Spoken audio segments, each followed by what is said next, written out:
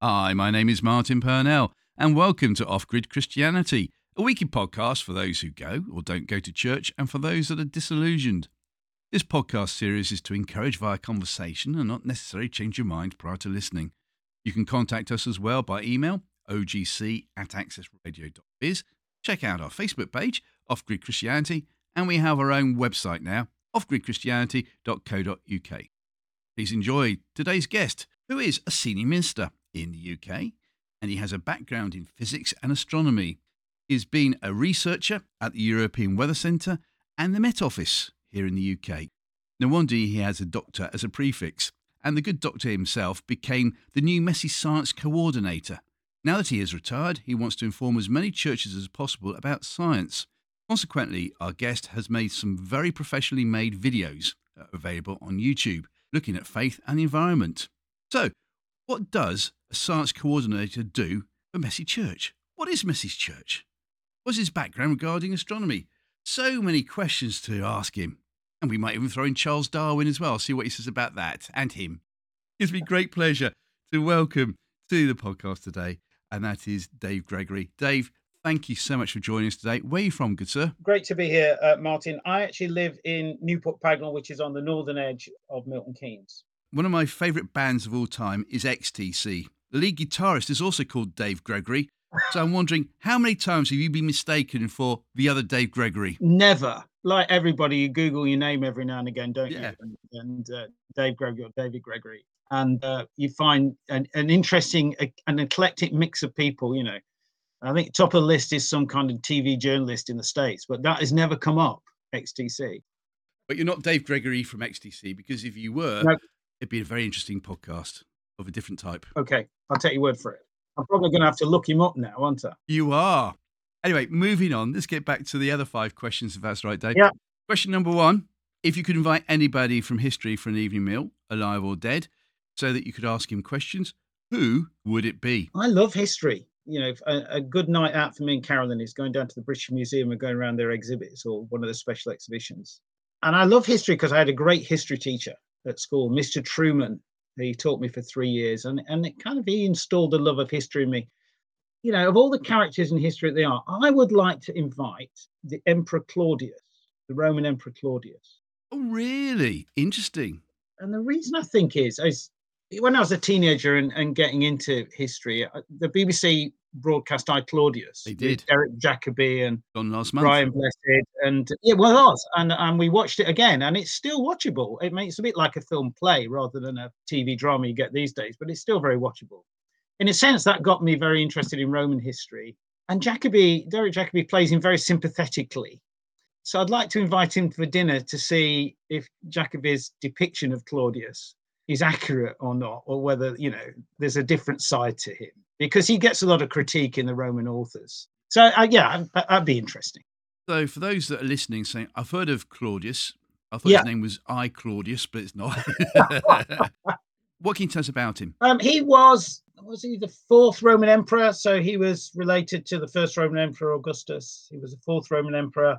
Jacobi depicts him as a cripple, disabled, with a stammer, and that seems to be borne out by recordings. Attorney Tacitus kind of thought to be a bit of an idiot at times, and yet, you know, became Roman emperor and was fairly okay as far as the records go as a Roman emperor. Invaded England, invaded the British Isles and conquered the British Isles, although he was only here for about a week or 2 weeks. Didn't like the food. Probably not. So, yeah, I just find him an interesting character. That this, you know, he's not the kind of strong leader you might expect to find will be Roman emperor. You know, he seemed to have a lot of flaws and seemed to be forgotten about by his family.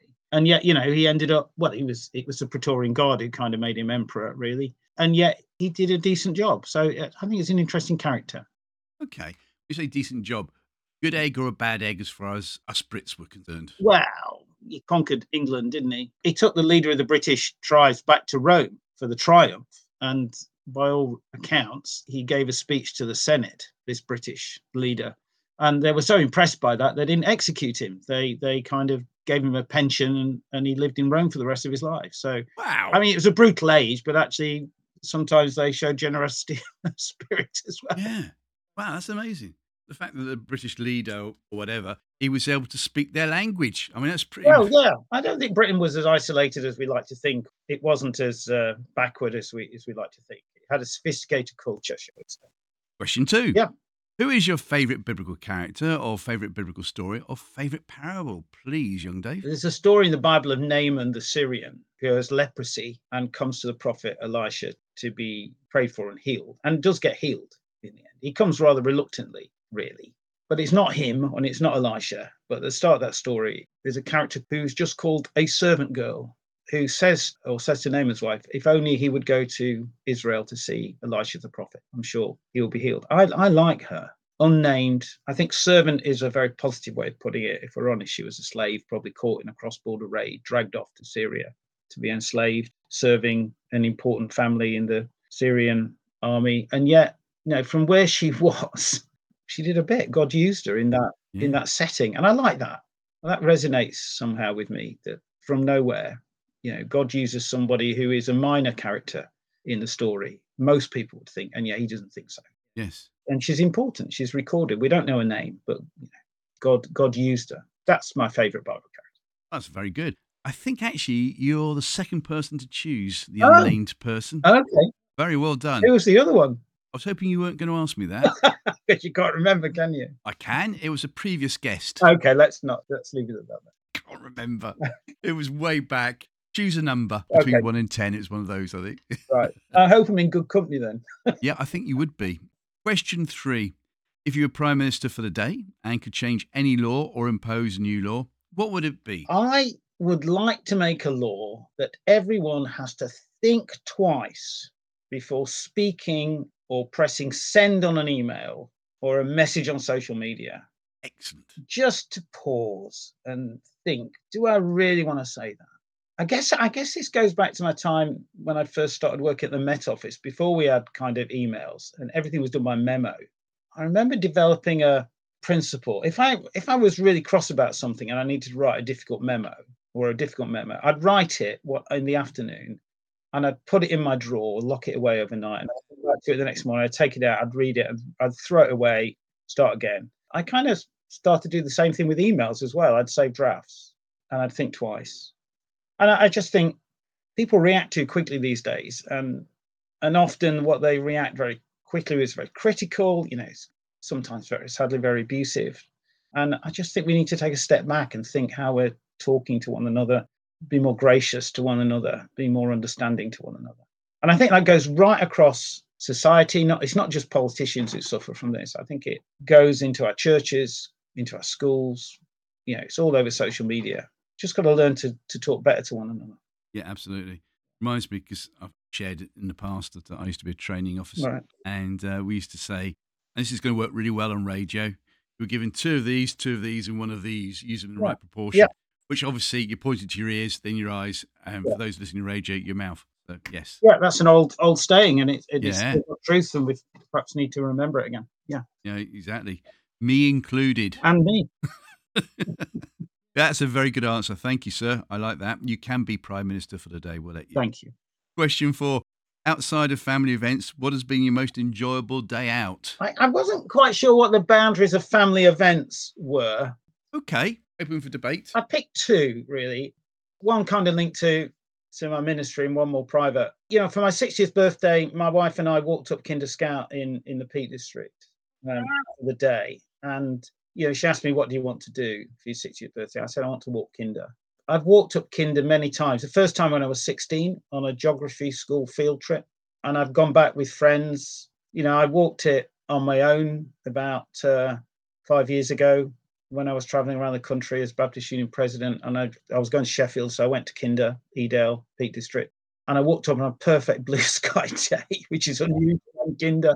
And it's just so flat and barren. And we walked up from the other side of my 60th birthday onto the top, and we started off with coats on because it was cloudy and a bit chilly, even in June. But by the time we got to the top, the clouds had cleared. It was a blue sky day, and it was so clear you could walk across Kinder. You have to be careful walking across Kinder because it's featureless. So we could see the other side of it, and the rocks on the other side of it. So we just aimed for them and went to a place called Kinder Downfall, where water falls down a cliff face. yeah, it was just a great day. And it's just a place that I like barren landscapes. It's strange. People like all kinds of different barren landscapes. For me, barren landscapes, somehow I connect with them. There's a Oh, peace wow. about them, a calmness about them. They can be wild as well, but Yeah. maybe that's part of the excitement as well. I didn't know if that was family or not, so that's a bit cheeky. I don't know if it's a favourite day out, but it was a significant day out. I got to go to be part of the Cenotaph parade in 2018, which was the 100th anniversary at the end of the Second World War. First World War. First World War, yeah. That was a deliberate question to check me out, wasn't it? I was listening. It was, yeah. Yeah, I was representing the Baptist Union, standing there with the faith leaders at the Cenotaph. Oh, wow. I mean, it's fascinating to meet people, to chat to Yeah. people. We're inside the Foreign Office, so there's MPs and army leaders and foreign secretary and things like that, who are really interesting to speak to. But I think the most significant moment for me was at one point in the service, we pray the Lord's Prayer. And so you're standing in the heart of government. Yes. In a public setting, and we're praying the Lord's Prayer. And for me, that was an incredibly significant moment for me. Why? I've done a lot of walking and praying outside Yeah. and praying around estates, prayer walking. And I guess it was part of that. Here we are, Christians, people of other faiths, praying to God in the heart of government, where prayer is not always, and faith is not always raised up. No. And yet we have this moment when we can ask God's help and actually commit ourselves to seeking God's help. Yes. In the heart of our national life and in this moment. So I guess that was why it was significant for me. Yeah. Yeah. Purely for interest purposes, I could just imagine the politically correct brigade who might have been involved in getting everything together. So, you possibly can't have the Lord's Prayer on this day because we've got other religions, other faiths coming here. I wonder what they thought of it. I don't know, but the service at the Cenotaph is Christian. It's led by the Bishop of London. So there are people from other faiths there. I'm standing there with Muslims, Hindus, Sikhs, Farsi, different Christian groups, and yet everybody seems to think this is a worthwhile thing to do. Not only to honor the people who lost their lives so long ago and are still losing their lives in different places around the world. So I don't know what they thought, but they did join in, which is interesting. Well, question 5. Yes. Well, here we go then. Drum roll, please. Yeah. What has been your most embarrassing moment, please, Dave? You mean the most embarrassing moment I'm willing to share? Yes, that is very good. Yes. Okay. I mean, there are lots, aren't there? You could choose. Recently, my most embarrassing moment, we did a messy church event at Southwark Cathedral. It had been delayed by COVID, so it was, May 2022, Southwark Cathedral. Great day, lots of experiments, about 100, 120 people there. Bishop of Kingston there. And I do the finale experiment, the big experiment, and I'm bigging it up. And it was an experiment called elephant's toothpaste, where this foam comes out of the bottle, Coke bottle. And it looks like elephant's toothpaste, looks like a tube of toothpaste bringing out this massive. Oh, is it where you put a Mento? No. I don't do that one inside. You get Coke, you get messy Coke all over the altar.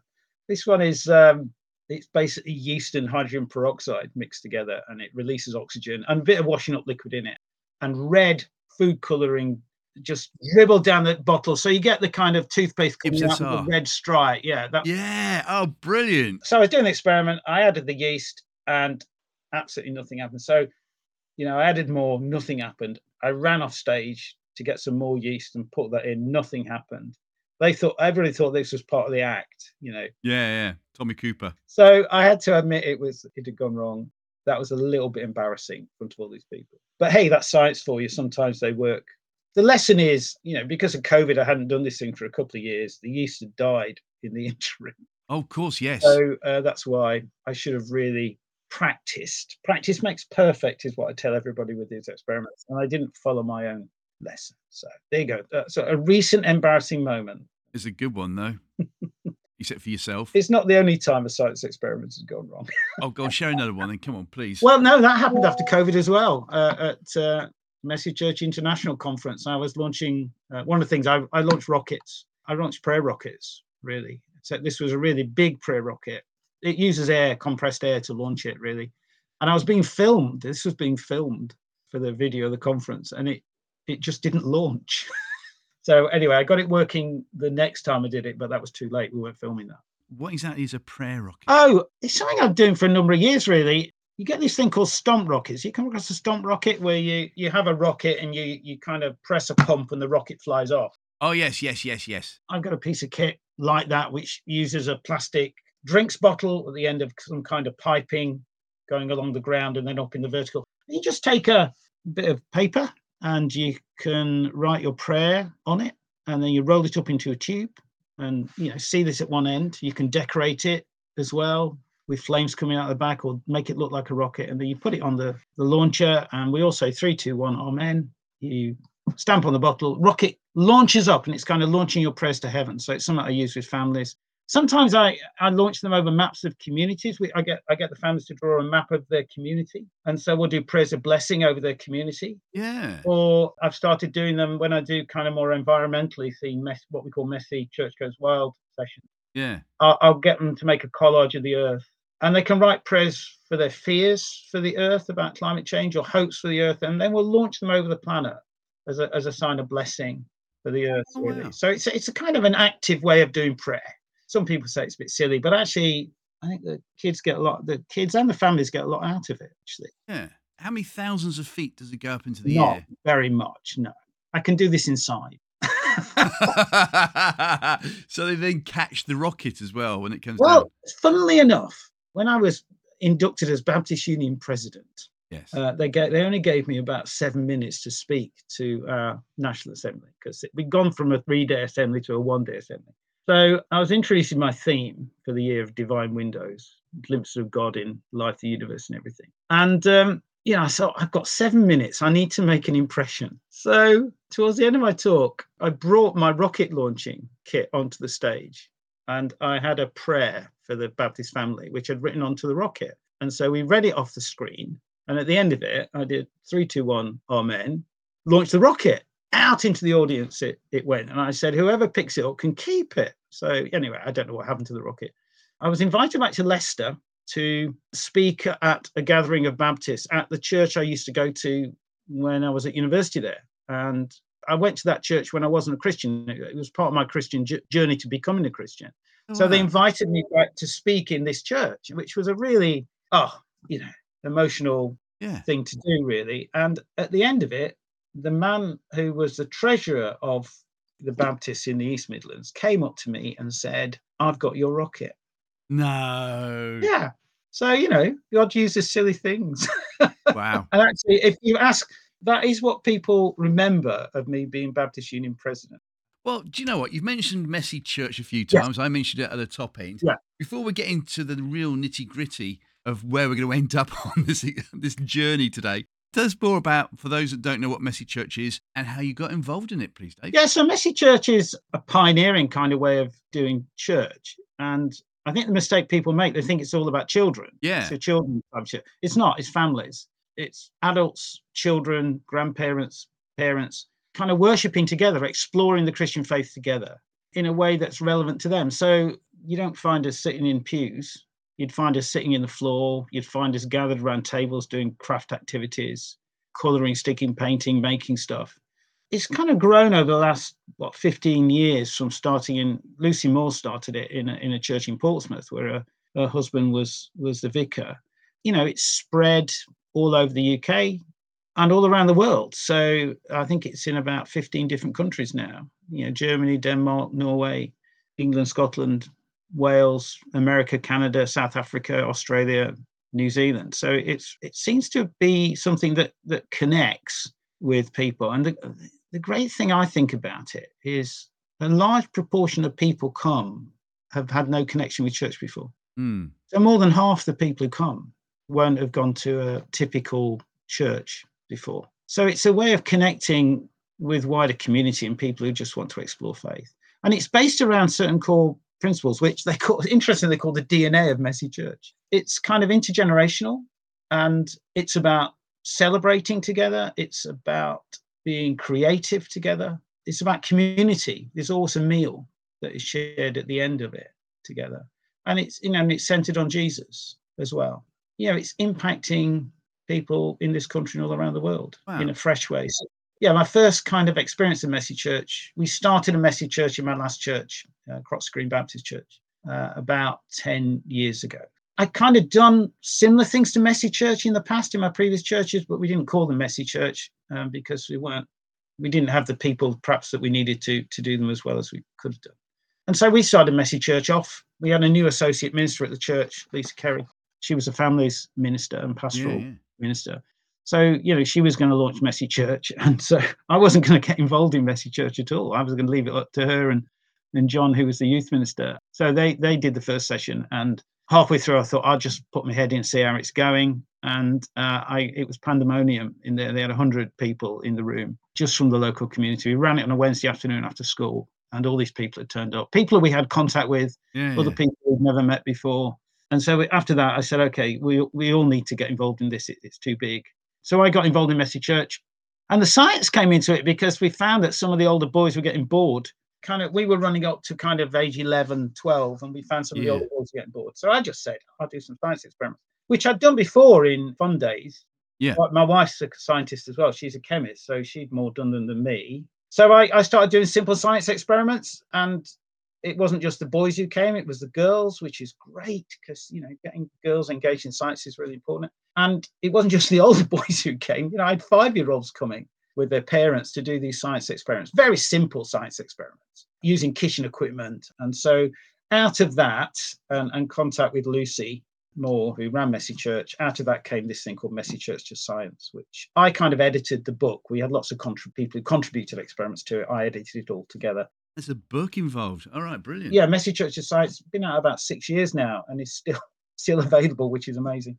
And I became known as Dr. Dave. There's a little cartoon character of me in a white coat, which an avatar, they said, come and make a little avatar of you. So I said, yeah. So I'm known as Dr. Dave in Messy Church circles and sometimes beyond that as well. Wow. I want to explore a bit more on this, if that's right, because as you know, it's called off-grid Christianity, and I'm very concerned that there are people listening today who might just be on the fringes of saying, I'm fed up with church, or I don't want to go to church anymore. Yeah. And we're bombarded on the BBC in particular, with science programs. Yep. And, want of a better word, God doesn't exist, basically. Yeah. No doubt you get people coming up to you saying, look, my faith, I can't believe in God anymore because science says he did not make the world. What would you say to that, please? That's quite common, isn't it? That's an assumption that science has triumphed over God. And if you have science, you don't need to believe in God. Now, I understand why people say that because, I grew up in a church. I grew up in a Baptist church. And at 14, I think very wisely, my parents gave me a choice. They said, do you want to keep going? And I said, no. And so I stopped going. And one of the reasons I stopped going was that I was getting really interested in science. I've been interested in science since that primary school age because of the Apollo missions in the 60s and the 70s. That's how I got into science. And for me in my teenage years, I didn't see the need to believe in God at all because science explained everything. So I understand why people say that. And often after a few weeks of families coming to Messy Church, a parent would draw me aside and say, isn't it a bit odd, this? And I say, what? And they say, well, you're a minister and yet you're doing science in church. How does that fit together? So I think people find it a bit puzzling when churches try and do science. And sometimes I think people in churches are a bit frightened of science. So I hope things like Messy Church to Science debunk that, one, that debunks the fear of science in the church, but it also tells the people actually church is interested in science. This is part of God's world and part of the gift that God has given to us. Yeah, I understand where they're coming from. Science was why I became a Christian in the end. Well, tell us more then. Yeah. So I went to university not believing in God. I was doing physics and astronomy and I met people doing the same course as me who were Christians. And that puzzled me no end. Why could they believe something so stupid, when they were very intelligent? But I think as I went along, and the more I saw how the world fit together and how science kind of described its order and its unity, I was walking to a lecture one day through the streets of Leicester, and I suddenly thought, well, maybe there is a God behind all of this. And that was the start of me starting to explore faith. So I would say science kind of started to lead me to that point. Mind you, the next question that came into my mind was, what's that got to do with me? And that took me a while to figure that out as well, about 3 years before I kind of became a Christian. In what way? Becoming a Christian. Yeah, well, it took 3 years. And the expression, what about me, sort of thing. Yeah, well, Expand on it. Well, if God exists, he's a very big, the universe is huge. So God is huge, big, How does it relate to me, a little being on this little planet around an ordinary star? I think that's a big question that I needed to understand and tease out. And I did that through starting to go to church again and talking to friends who were Christians, going along to their evangelistic meetings when they invited me along, and eventually going to Bibles, sitting down and looking at the Bible with people. That all added to me teasing this out of what it had to do with me. And did it make sense of my life, really? Mm. And I think in the end, it did. But the final thing that tipped me over the edge was an encounter with Jesus. And the only way I can describe it is, I was listening to a gospel, a kind of Christian rock singer called Larry Norman one night back home with, my mum and dad's house in my old bedroom one night, listening to Larry Norman. He had a song called I'm a Servant, about a servant who's failed at his job and he thinks he's going to get the sack. He's in trouble. And I was listening to this song, and the only way I can describe what happened to me was Jesus was there and he said, "That's you. I can help you do better." And I said, "Okay."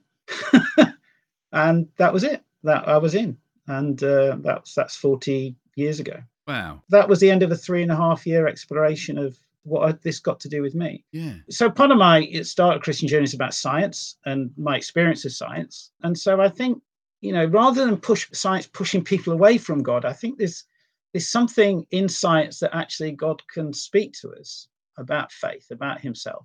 And I guess in Messy Church, when I do science in Messy Church, at the end of the experiment, I ask the families what's going on in the experiment, and they come up with some great ideas of how the experiment works. Most of them wrong, which is fine because most of science through the centuries has been wrong, been superseded. Yeah. So that's fine. But at least they're thinking about this experience. Initially, I used the science as a kind of an illustration for a Bible story or something like that. And then I changed and I started using the science experiments for prayer as a prayer experience. Or I started saying to the group, how does that make you think about God? Or how does it make you feel about God? Yeah. And actually, people started sharing ideas about God. Now, they weren't always, what we might call Christian ideas about God, but they were thinking about it. They were starting to encounter something there. And a lot of these people have been way, way back on their journey towards faith. A lot of them hadn't really engaged with the Christian story before. And so, the project that I've been involved in over the last year or so, 2 years, using imagery of science. And you talked about those documentaries that people see on the TV of nature and science, which with the stunning visual imagery. One of my motivations of making these films, God saw that it was good films, Yes. was to use that kind of imagery and say, how do you encounter God through this imagery?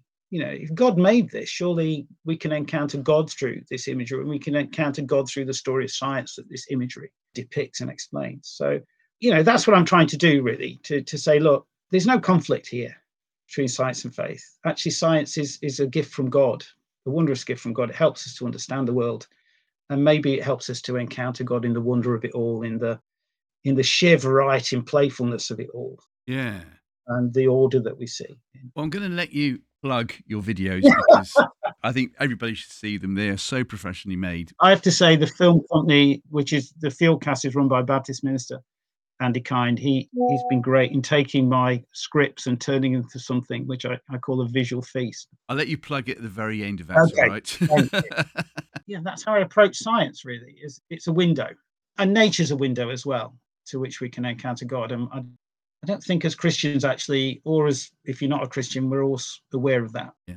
We take it for granted and we don't really take much notice of it. Well, going back to your initial thoughts of you were a small little person on a planet that's going around a star. Yeah. What was your conclusion in those 3 years of chewing it over? How would you explain it now? What's God got to do with me? Or what's my purpose and things? Both, I would have thought, really. Yeah, that's a good question, actually. I mean, it's been 40 years. For over 40 years, I guess, I've been encountering God in my life. So maybe this is a cop-out, but I would say I'm still learning what that means, actually.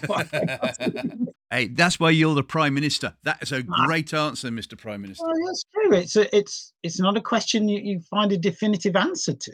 Yeah. I think the Christian faith is a journey. It's not about believing a set of things. It's about growing in a relationship and an experience of God and trusting God is there and looking out for where God turns up in sometimes the most unexpected places, really. And I guess that's part of that answer. Is what's that got to do with me? Well, 40 years of experience says somehow God thinks I'm important enough. We're all important enough, actually, Yes. for him to be involved in our lives. But I don't think I'm the only one who's asking that question. I was at a school this week. I work with a group called God and the Big Bang. We do science and faith days in primary and secondary school. And I was in a school this week leading a session on the universe and the Big Bang and trying to unpack science and faith with that. And I showed them this picture, which was taken by what's called the James Webb Telescope, the new big telescope beyond the moon, better than Hubble telescope. So we're seeing some amazing pictures.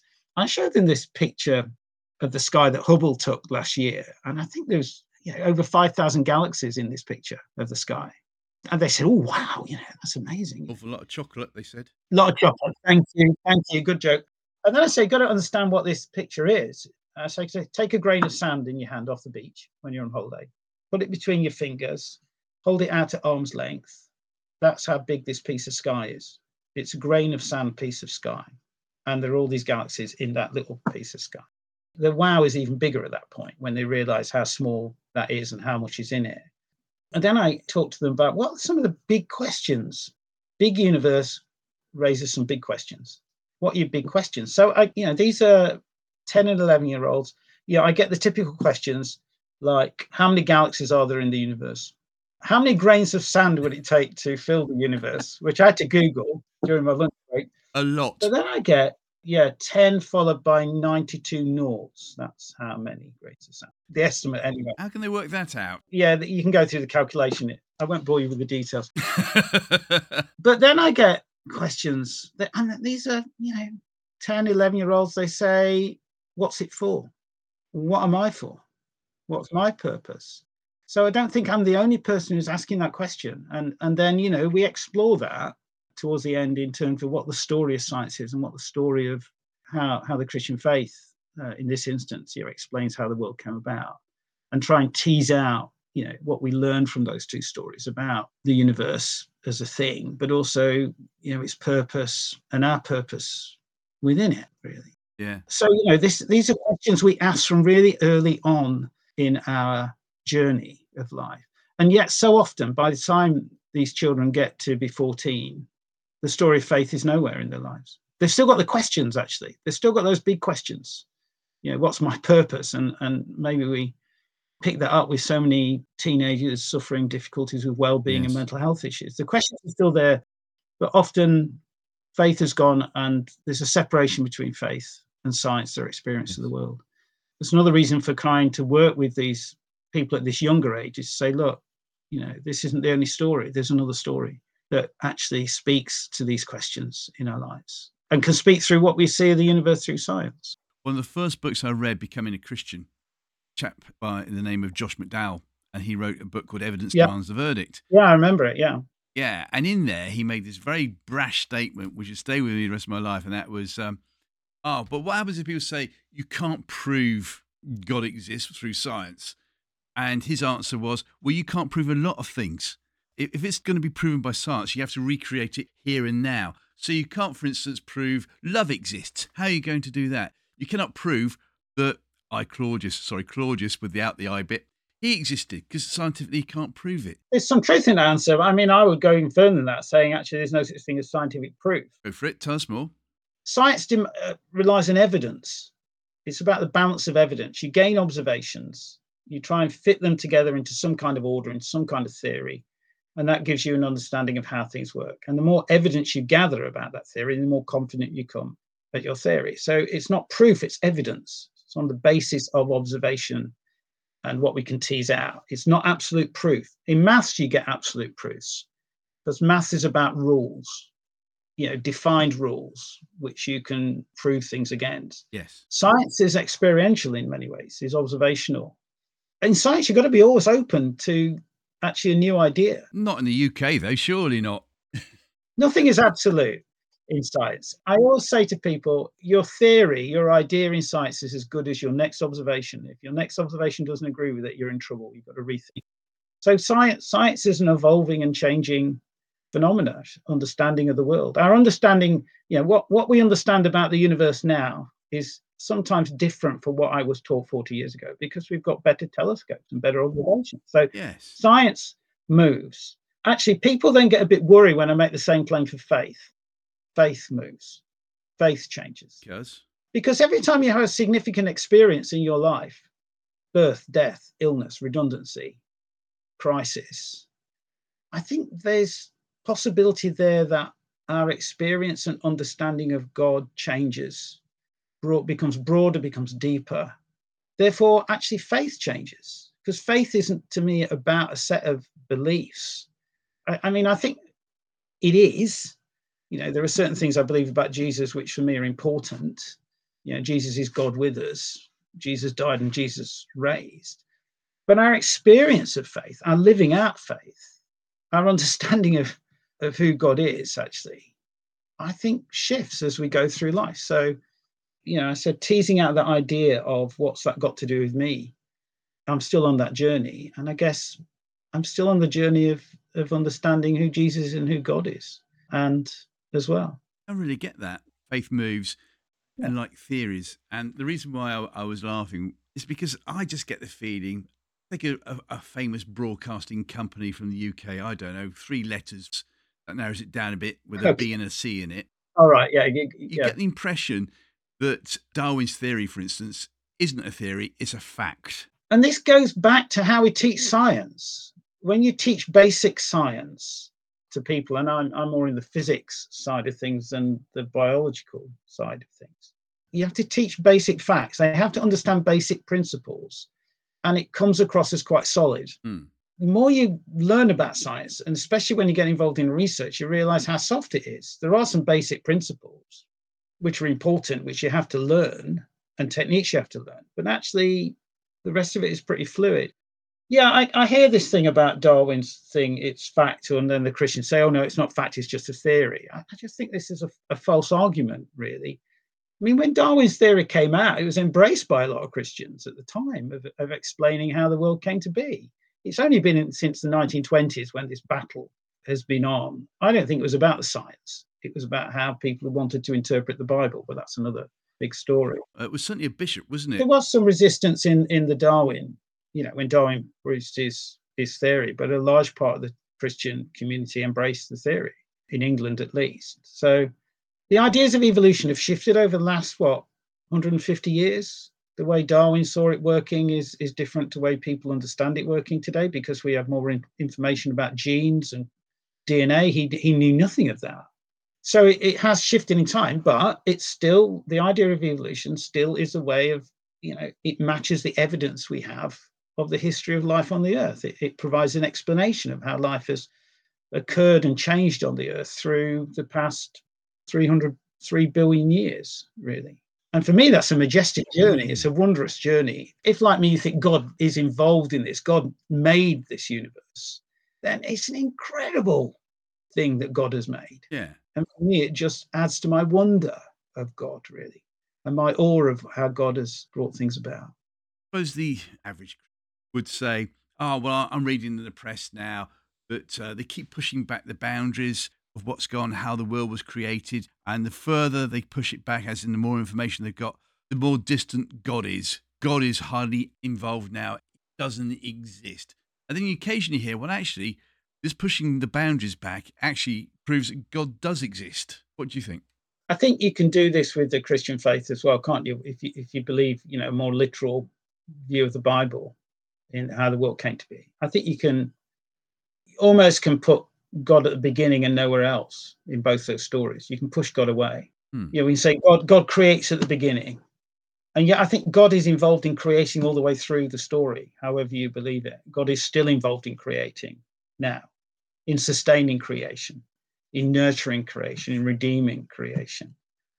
God is not far away. Doesn't Jesus coming, if we're right about Jesus as Christians, he's God with us, he's God come as a human being, in a sense. That's a sense of God is closer to the world and closer to us than we could possibly dream of. And that's his choice, that's his grace, that's his love. Yeah. So I don't think these things push God away. Science would say our understanding of the universe is about 13.8 billion years old. The Earth is about 4.5 billion years old. I don't think that pushes God further away. For me, again just gives me a sense of, wow, this is amazing. God has been involved in that journey in some way. It says it, he's a very patient God, and he's a very creative God. Yes. And he's a God who picks up the mess, because it is a story of things being born and things dying, Yeah. and yet out of death something new often arises. And for me personally, you see, Easter is about death and something rising. It's about death and life, and that is a pattern I can see right through the history of the universe. And that says to me, God is involved in this. God is shaping this journey. God's closer than we think in this story. A couple more questions then. On the similar thing, though, I wonder, how many times have you been asked the question whereby, who created God, and what do you say? Every time we go to a school, especially primary schools, this is the question that we always get at. Who created God? And what do I say about that? We've had experience now. We can't prove scientifically God exists. But on the other hand, what created the Big Bang? Well, I know the answer to that. Two atoms flying through the space. Well, actually, we don't know what created the Big Bang. We just know that the Big Bang happened, in a sense. And the question, who created God, it's almost unanswerable. Scientifically, I think it's unanswerable, because you're dealing with something which is not the stuff of science. Science is about the material stuff of the world, and God is not that. God is beyond that, if God is God. I don't think we can answer that from our perspective, really. I've got enough evidence of the journey of 40 years to believe and trust that God is involved in this world. I can't answer that question, but I've got enough evidence and experience to trust that he's here involved in our lives now. Brilliant answer. Get that. Did the primary school kids get that answer? Well, they listen, and hopefully they get it. But they're on a journey as well. They've got questions. I'm not sure if we're out to give them answers at times when we do this. I think we're out to get them to think and broaden their thinking, and maybe we add a little bit to the answers they're going to find out as they go on their journey of life. See, what I've really liked so far, the thing that's really struck me was, in my language, my Janet and John language, that faith moves, and you can run that in parallel with science, because science and theories move. And I've had experience of chatting to scientists in the past on a plane many years ago that I shared a story with, that, if you come up with a theory, you then spend the rest of your life to get the evidence to disprove it. There's some truth in that. There's an excitement in something proved to be wrong, and you discover something new. That's exciting. If science is allowed to move forward, if you're allowed to move forward in your business and come up with new ideas or expand, surely that's the same with faith. Yeah. That's surely it. And if we're going to go back to the Bible and what the Bible says, I don't know the answer to this, but you being a scientist, is there anything in the Bible that we can say, oh, look, science exists. Look, there's a story here. This is science. What can we say? I mean, science is a fairly modern word. It's only really been used for the last 200 years. Before that, we talked about natural philosophy.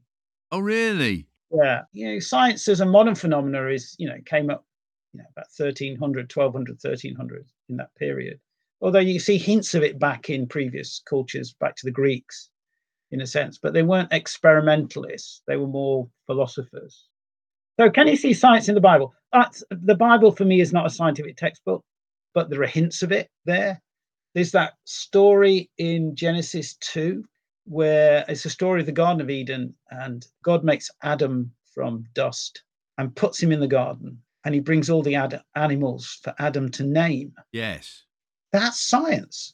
Science is about naming things, naming atoms and particles and plants and animals and stars. It's about bringing order to our experience of the world. So for me, there's a hint of science in that. I think the end of the book of Job is a great place to look for science in the Bible. There's a passage in Job where, and God doesn't speak this. It's one of the people who are arguing with Job. One of his comforters. Yeah, one of his comforters, the fourth one, the one who spoke a bit of wisdom. He makes reference to water evaporating from the ground, forming clouds, and raining down to the earth. And what he's describing there is what we now call the water cycle. Yes. This is science. They understood something about how the world worked back in those days. This is science as well that you find in the Bible, which to me is amazing. Shows actually they were equally as bright and as clever as we are. We just have more technology and more instruments. And I don't think those final chapters of Job, I often say, if you want to see the first nature documentary, you have to go to the Bible, and it's there in Job, because Job has a lot of questions about life, doesn't he? Yes. And you know what? God never answers him, never gives him a reason, but he takes him on a tour of nature and creation. And at the end of it, Job says, I'd heard of you, but now I see you. And so, this is an impact that science can have upon us, enabling us to see God. Yeah, there's some of the things I would point to science in the Bible, even though it's not a scientific textbook. Final one then, before we get to find out who your Christian hero is. And as someone who likes physics, Yeah. studied physics along with astronomy, what I like about Philip in the Bible is that he was the first ever teletransported person, just like Star Trek. Beam me up, Scotty, Yeah. and immediately he ends up with the Ethiopian eunuch. Yes. So my $64,000 question to you is, how close are we to being able to teletransport? Nowhere. But I've never thought about the story of Philip in those terms of a Star Trek transporter. I don't think you people listening to this won't see behind me, but I've got a jigsaw of the Star Trek Enterprise on the wall behind me. Yeah. Star Trek is a big part of my life. So no, we're nowhere near being able to do that, and maybe never ever will. There's a great story told about Star Trek convention when Gene Roddenberry was on the panel, and there were some fans there. Star Trek's great in using terminology which is kind of draws on science. This is what science fiction does, doesn't it? It draws on our current ideas of science and projects it out into the future. And there's always this thing on Star Trek with Transporter called the Heisenberg compensator. There's a principle in physics called the uncertainty principle, which says you can't measure the position and the velocity of a piece of matter at the same time. You can know one or the other, but you can't know the other. If you know its position, you don't know its direction of travel or speed. If you know its direction, travel, and speed, you don't know where it is. And so this is a problem with transporter technology of mapping out every particle in your body and beaming it. So these fans say to Gene Roddenberry, Mr. Roddenberry, can you explain to us how the Heisenberg compensator works in the transporter system? He leans to the microphone and says, very nicely, thank you. And that's it. Oh, brilliant answer. Apparently, he named Captain Kirk because he knew that Kirk was a Gaelic or Gaelic word for church. Really? That's what I was told. Now, whether that's true or not, I don't know. The second thing I'm going to have to Google then, isn't it? Yeah, that's two things. It's a bit of a Star Trek nerd. I'll have to Google that, as well as Dave Gregory and XTC. You'll have to let me know on the answer on that one. Okay. With the remaining time, Dave, listen, we could carry on this. It is fascinating. I'm hoping that people listening are getting a glimpse of don't despair, don't give up. Yeah. Just embrace what's going on and that faith moves. Yeah. I love that. Thank you. So, Dave Gregory, who is your Christian hero, please? I was a bit cheeky on this because I wanted to choose a category of people. The audience say yes, you can. Okay, that's great. Before I trained to be a minister, when I was still working at the Met Office, I led a church plant in a school for 4 years in Bracknell. After about 3 years of this, I got ill. My blood pressure went through the roof. My heart was irregular. I was close to having a heart attack. And this was when I was about going up for 40. And so I was kind of signed off work for a couple of weeks. And I had to take a break from leading the church for about 3 months, really. I was on the cusp actually of applying to train as a Baptist minister when this happened. So it was a pretty difficult moment because I thought probably that route was going to be close to me. So I was told to sit back and relax for a couple of weeks. So I did something which was totally stupid. I picked up a book by Rick Warren called The Purpose-Driven Church. I'm off with high blood pressure and irregular heartbeat, and I'm reading a book about being driven. This was not a sensible thing to do.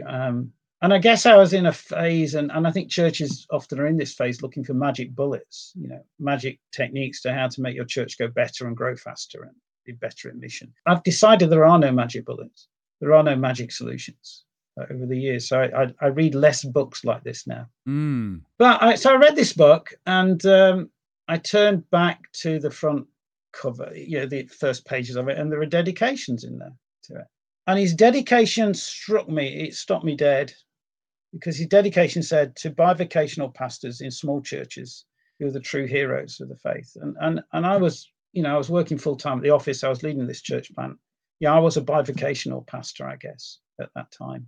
And it just struck me. And so I think some of my heroes of the faith are pastors in small churches, sometimes part-time, sometimes full-time, who, are there for years and years and years, just serving the people, loving the people, teaching, serving community. That takes a lot of courage to do that.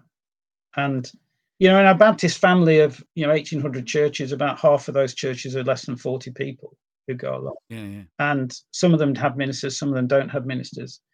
And it's not easy. It's not easy when a world says, including the Christian world, says your big is successful when you're in a little church. And I remember feeling that way because I went from in that setting with a church plant, medium-sized, successful church. I went to pastor a small church of 30 people in my training church, and I learned an awful lot with those people, and they were great, and they loved me to bits, and they loved my family to bits, and that was great. But, I went from a larger church to this small church, and I was surrounded by bigger churches. It's not easy. It's not easy when you don't have much resources. So these kind of people, I admire. And, I have friends in this position who are ministers. I admire them, who keep on working and serving. And actually, they make a difference to people's lives in the church and in the community. And they need to be celebrated more.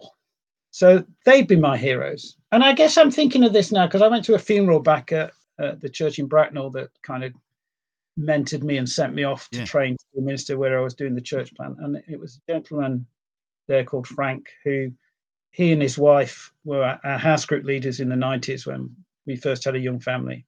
He died just after Christmas, age 103. He was a founder member of the church back in the late 50s. He'd been faithful to that church for all those years. These people are heroes. Yeah. Unknown, like that servant girl in Naaman, unknown often in history, but they're just faithfully serving God, people, church community, year in, year out. And I admire that.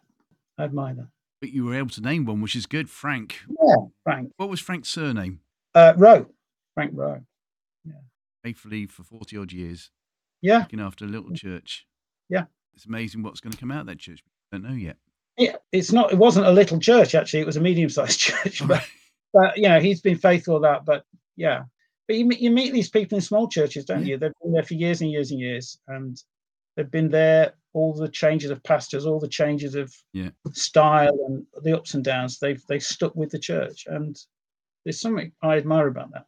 Well, we were talking about faith moves and science moves, and there you go. My rule is you have to name a Christian hero, and I have to move with the times now, Dave. I have to let you come up with an alternative answer. Thank you for that. So we'll find out whether I keep it in or not when I come to editing it. All right. It's up to you. I trust you. Well, that's very kind of you. Can I just say, the picture that you were describing at the back, which is of USS Enterprise? Yes. It's a jigsaw. Is it a Haynes Manual logo I see in the top right-hand corner? Yeah, it's a Haynes Manual cutaway cross-section of the original Enterprise from the original series. That is class. For those that don't know what Haynes Manual is, in the 60s and 70s and 80s, if you had to tinker with your own car, you would go to your local car shop and you would buy this manual for your car, hardback book called Haynes Manual. I have to say, I've never had a Haynes Manual for a car. Haven't you? I've had a Haynes Manual for the Apollo rockets and the lunar lander. Oh, yes. Before now. And we do have another jigsaw with a Haynes logo on it, which is a cross-section of Thunderbird 2. For those who do not know what Thunderbirds is, it was a 1960s sci-fi kind of puppet series, which was well made and well done.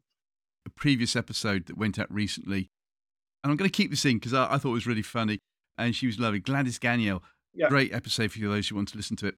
She's from America, so she was regaling about her athlete in charge. She runs marathons, and she said, "You must probably never heard of him." I said, "What's his name?" She said, "John Tracy." I said, "I know John Tracy." And she said, "How do you know John Tracy?" I said, "Because, he was in charge of Thunderbird 5. Occasionally be on Thunderbird 4. Yeah, I would have said I knew he was on Thunderbird 5 as well. So, you're in good company. Yeah. There you go. Okay. It's been fantastic. Thank you so much for taking your time, Dave. Really enjoyed speaking with you. And, if you want to get a feel for how I think science can help us to see faith, go and have a look at the films. Can I plug the website? Plug away. So go to www.gstiwg.co.uk and you can see the films of The God Saw That It Was Good resource. Enjoy them. And for those that didn't quite catch it again, what's the address we have to put in? It's www.gstiwg.co.uk. Just think God saw that it was good. Take the first letter of each word. If you Google it, there's now a dedicated website where you can watch the films from. That's even better. Yeah. God saw that it was good. God saw that it was good. Google that. It hopefully takes you to the website. Dave Gregory, not that Dave Gregory, but the other Dave Gregory. Thank you so much for joining us today. It's been brilliant. I thoroughly enjoyed it. Thank you. Great to be with you. Love this.